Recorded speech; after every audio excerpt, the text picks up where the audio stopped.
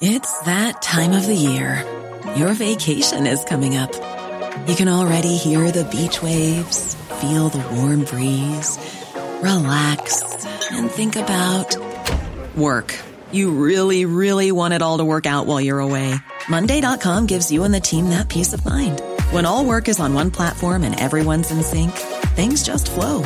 Wherever you are, tap the banner to go to Monday.com.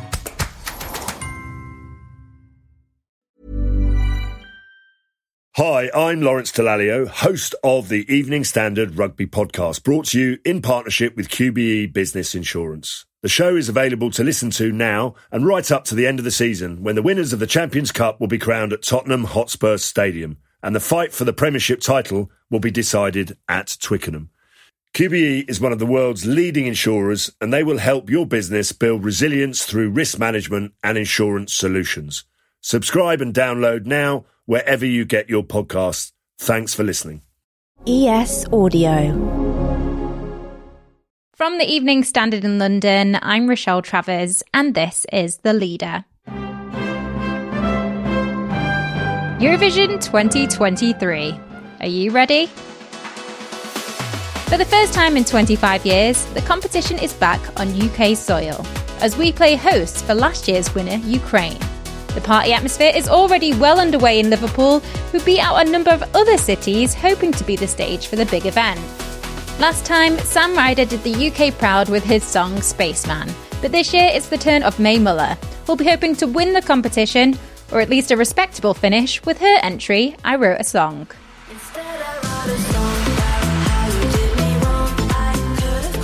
Here with me to discuss all things Eurovision and everything you need to know about the competition this year are... I'm Professor Helen Julie Miners. I'm Head of School of Arts at York St John University.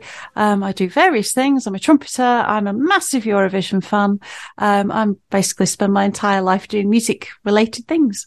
I'm Dr. Paul Jordan. I'm an expert in Eurovision. I wrote my PhD on the politics behind the contest, a lifelong Eurovision fan as well, and I've been going to the contest since the year 2000. So the UK has won 5 times, but this is actually our 9th year of hosting, because in previous years we stepped in when other countries either couldn't or would chose not to do it. So, it's not unusual that we're picking up the reins for another country. I think it's really good we're doing that. It shows how collaborative it is. You know, Eurovision's meant to be bringing everyone together, and it's exactly what it's about. Absolutely. And I think, this is the first time since 1980 that the previous year's winner hasn't hosted, but these are really unprecedented circumstances.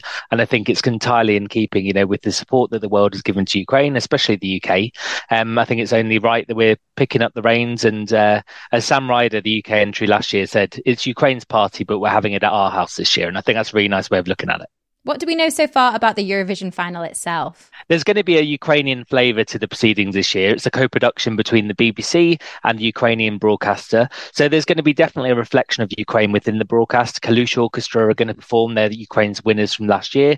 But we're also going to see the return of Sonia to the Eurovision stage. She's Liverpool's finest Eurovision singer. She came second 30 years ago in 1993, and she's returning to Eurovision. So I think for her, that'll be a really special moment. But there's also going to be Sam Ryder. The presenters this year, Graham Norton is doing what Terry Wogan did back in 98. He's doing a bit of commentary, then going to be running on stage to do some presenting. We've got Hannah Waddingham as well. We've got lots of different people doing lots of different things.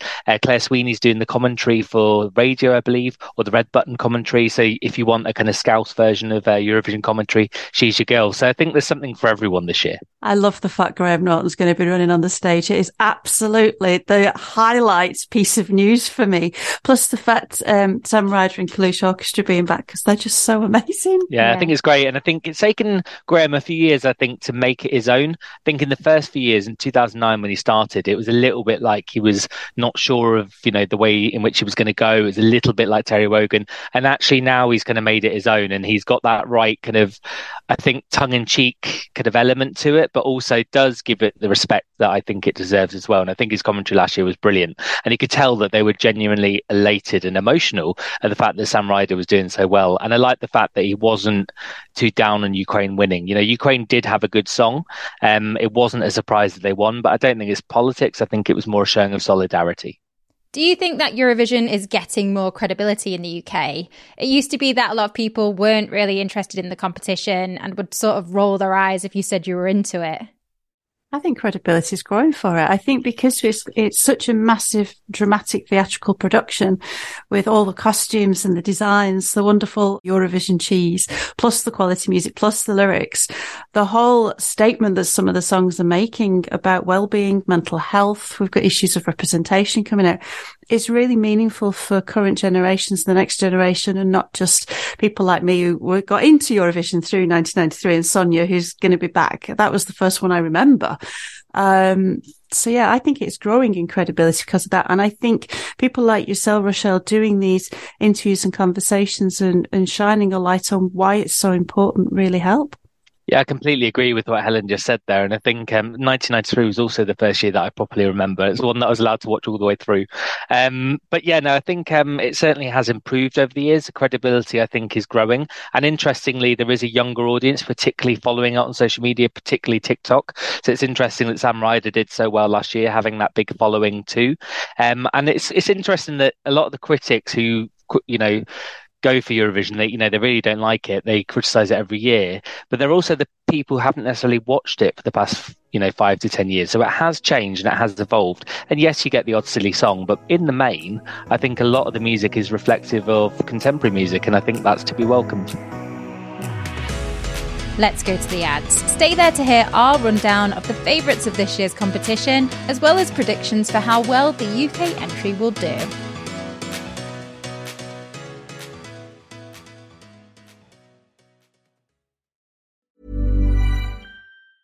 There's never been a faster or easier way to start your weight loss journey than with PlushCare. PlushCare accepts most insurance plans and gives you online access to board-certified physicians who can prescribe FDA-approved weight loss medications like Wegovy and Zepbound for those who qualify. Take charge of your health and speak with a board-certified physician about a weight loss plan that's right for you. Get started today at plushcare.com/weight loss. That's plushcare.com/weight loss. plushcare.com/weight loss.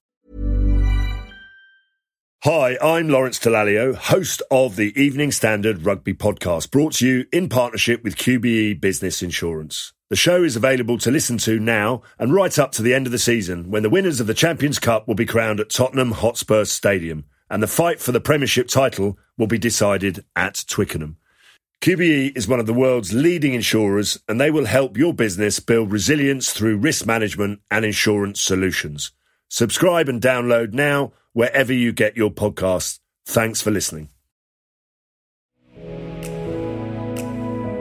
Welcome back. Still with me are my Eurovision experts and superfans, Dr. Paul Jordan, aka Dr. Eurovision, and Professor Helen Julia Miners, head of the School of Arts at York St John University. Right, onto the juicy bit now, the music itself for 2023. Who are the favourites of this year's competition and some of your personal favourites? Sweden's showing as a really hot favourite on a lot of the social media platforms, websites, certainly for the bookies. I just absolutely love the song. And, it's one of those where you sing and carry on. It's called Tattoo. The singer Loreen won in 2012 before, but I think there's something about that electrifying pop and the conversation of representation, plus the powerful voice that I've listened to it quite a lot. There's some I put on repeat and there's some you just listen to once and then you might go back to, but you might not. And this one I have listened to quite a few times, so I can see it's really strong. I would hope Ukraine would be a favourite again. I think the song's excellent, actually. I think the music video is great. It's really clear. If you go by the criteria, and I'm a bit of a geek when it comes to criteria, absolutely meets everything that's expected. There isn't that standout cheesy moment for me that's a bit different that could be on the top list, but I think Finland's probably up there. I know there's some conversations with different papers saying how important it is to be supporting Scandinavian countries for different political and united front reasons, or whatever you want to call it. But yeah, I'm really keen that Ukraine does really well, but I do love the Swedish song. And I think, Sweden's going to be an interesting one to watch. And I don't know if it's the expectation because she's previously won or because of the song itself. I think the song is strong. I think the performance is striking. And that's what you need with Eurovision. You need the visuals as well. And you need something which is unusual and stands out. That's why Israel won. That's why Portugal won, Netherlands. So I think definitely it ticks all those boxes. I think Finland is going to be the one that gets a public vote, though. I think that's going to capture the imagination. It's very striking, it's quite catchy, and there's nothing else like it. And that's the thing. You need something that's really unusual. If we go for something classy, though, I think France is a very classy entry. France haven't won since 1977. I'm not sure they're going to do it this year. They nearly won in 2021. I don't know. Yeah, I'm hoping also, in terms of a pop song, I think the UK entry is actually one of the best songs in the contest. It just depends on how it's staged, on her performance. Let's see how she performs live. And also coming right at the end, I'm not sure if that's a good or a bad thing, to be honest, because I think after 25 songs before, you've got 26 people. I'm not sure if they're already filling up the snack bowls and putting on the kettle or opening the fizz. I'm not sure if people are going to be paying attention. Really hope I'm wrong, but that's also what the juries are for. But if it's a good visual performance as well, that could really impact. I mean, the music video for that's amazing. The whole miniature aspect of the diner and then the large aspect where she's inside, that's amazing. But the visual aspect for Sweden as well, I think the whole change of space, how that's going to be done live, I'm really keen to see that, really. I mean, our UK entry has got a wide fan base on TikTok, could help. Yeah, absolutely. And I think that's where you see, Sweden, Loreen, you see her performance ability. She really is an incredible artist. And yeah, I think, with the UK, this is like night and day compared to what we were having 4 or 5 years ago. Absolutely. And, we've managed to turn a corner. Let's fingers crossed. Let's hope we do well. And let's hope that encourages other artists to come forward, because change does take time. And we saw in the Netherlands and Germany and even Sweden, to get the big artists involved and the big songwriters and record labels, it does take time. Let's hope that we're on the start of that journey. I think we're definitely on the start of that journey. I think, though, when you think about the class acts that you said, or something that could be considered traditional, bringing traditional folk music in to the performance, Spain has achieved that really well with the flamenco rhythms and the movements, and then fusing it with all the other things that are happening. It's really rich vocally as well. There's lots to explore, isn't it? It's like a sweet shop of different styles coming together. And languages too. A lot of countries now singing, they don't always choose English. 10 years ago, most countries were, but now we're seeing a return to languages. We saw that Spain last year could do well. Portugal won in 2017 in Portuguese. So it doesn't always follow the rule. You have to sing an English language pop song. And that's refreshing, I think. How much does it matter about the on-the-day performance? I know, Loreen, Sweden's entry with her song Tattoo, it's already a massive hit across Europe. How much is it down to the performance during the actual competition as opposed to the promotion and how it's done in the run-up to it? It's a bit of a mixture, to be honest. I think certainly having that following and having that kind of platform and that coverage doesn't hurt. I think it absolutely can help you. But it also does come down to the moment on the night. We've had big favourites before. Russia 2016, he was their biggest pop star, Sergei Lazarev. He didn't win, even though he won the public vote. I think Italy 2017, that was a massive favourite, Francesco Gabbani with the Dancing Gorilla. These were songs which were, everyone was saying there's nothing else going to beat them. They are the winners. And they didn't win on the night, and Italy didn't even come close. So I think it is that mixture of the build-up as well as the performance. And sometimes the build-up can put unrealistic expectations on the artist. I agree with you, Paul. If the build-ups put unrealistic expectations, how the visuals play out, how the dance moves and how the vocals live play out, it can completely destroy or make the performance. What is the official criteria that songs have to meet for Eurovision? Main vocals have to be live. You're allowed pre-recorded backing vocals, but you're also not allowed more than 6 people on stage. So I think part of the reason why they introduced that backing rule was to allow more dancers. It was actually brought in during lockdown or during Eurovision 2021 to limit the number of people on stage and in delegations. But I think if you've got, 5 backing dancers, that then limits you in terms of your capacity to have backing singers. People tend not to be able to sing and dance well at the same time. So I think it was mainly to produce better performances for the artists, really. I want to focus a bit more on Mae Muller now with her entry, I Wrote a Song. What do we think of the actual song and how well do you think it'll do? I think the lyrics are really clear. I think it's really rhythmic and powerful. The music video is really strong. So the thing for me that will make or break this is how that music video is then performed live, because the visual aspect of the video adds to the narrative. She's very gestural, really, really engaging with it.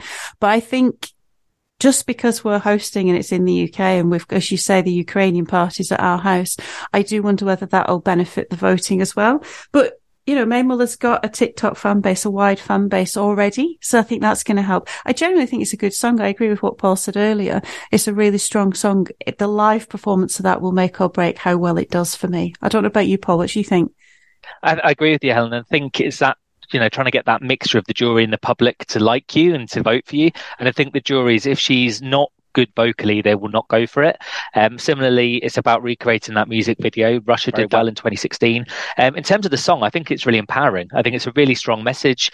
It's very much, about solidarity, empowerment, female empowerment. It's catchy, and I think it's something to be proud of. I just hope that it gets rewarded, hoping for top 15, top 10, maybe even top 5. But the problem is, at this stage, I've heard the song so many times, I lose sense of all sorts of perspective, really. So I think I'm there is the same. I started thinking top 10 when I first heard it, but when you listen to everything so much, it becomes so second nature to hear it. Your brain's already got the end motif. I do like the empowering words to it, but it also makes me think of some of the empowering words in other songs. So Switzerland says we can make a change as they're going through. There's lots of that. This is the time to make a change. Yes, we've got a climate crisis. Yes, we've got a war. Let's do something about it. Let's not just sit and observe. And that it's like a call to change and not be passive. That is spread straight through. And I think Mae Muller's song really does that justice.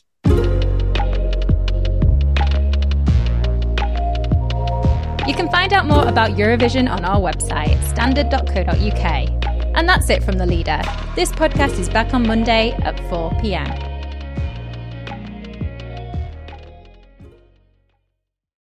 Hi, I'm Lawrence Dallaglio, host of the Evening Standard Rugby Podcast, brought to you in partnership with QBE Business Insurance. The show is available to listen to now and right up to the end of the season, when the winners of the Champions Cup will be crowned at Tottenham Hotspur Stadium, and the fight for the Premiership title will be decided at Twickenham. QBE is one of the world's leading insurers, and they will help your business build resilience through risk management and insurance solutions. Subscribe and download now wherever you get your podcasts. Thanks for listening.